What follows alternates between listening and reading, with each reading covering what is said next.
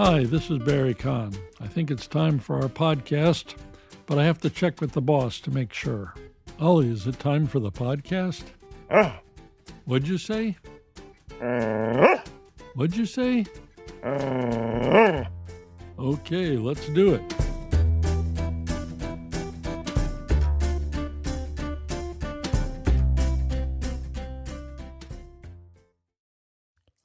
Read and look up. Part 1. Read and look up is a technique for improving your foreign language speaking and reading. It's easy to do. Here's how. First, choose a text. It's okay if the text contains a few new vocabulary words, but not so many that you can't understand the overall meaning. If possible, print the text so you can mark on it. Divide the longer sentences into parts. Here's a sample sentence without divisions. It was a lovely day, so I decided to take my dog for a walk in the park. Here's the same sentence divided into logical phrases. I've labeled the parts A, B, C, and D. It was a lovely day, so I decided to take my dog for a walk in the park. Now read part A silently to yourself. Then look away from the page or cover it and say, "It was a lovely day." If you forget one of the words, look at it again, read it silently again, and then look up and say the phrase out loud. Repeat this with phrases B, C, and D. If the text is easy, it should sound like this. It was a lovely day, so I decided to take my dog for a walk in the park. Once you can recite each part easily, do it again with fewer divisions. Silently read A plus B, for example, and then C plus D. Remember, when you speak out loud, you are not looking at the text. You are reciting or repeating the text from memory. It was a lovely day,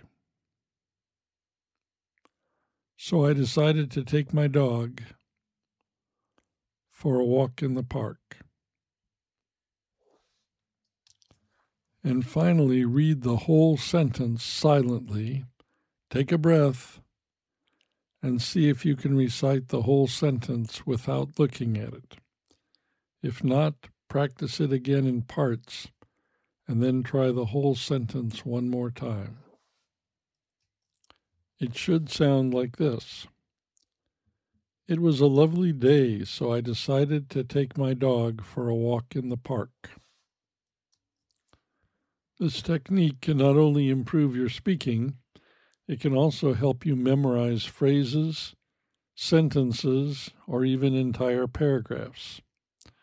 Also, it is okay to try dividing the sentence in different places. Choose divisions that sound good and work as small parts of the sentence. Part 2. Here is some text from a biology book you can use to practice the read and look up technique. If you are a beginner, start by practicing with just a few sentences. If you are a more advanced speaker, work with as much of the text as you like. Listen to me read it first, and look up the definitions of any words that are unfamiliar. Take your time. Don't rush. This is not a race. It's practicing your pronunciation, comprehension, and fluency. After you've practiced for a while, listen to me again. And remember, do not read the text aloud. Read silently, look up or cover the text, and then say the phrase or sentence aloud.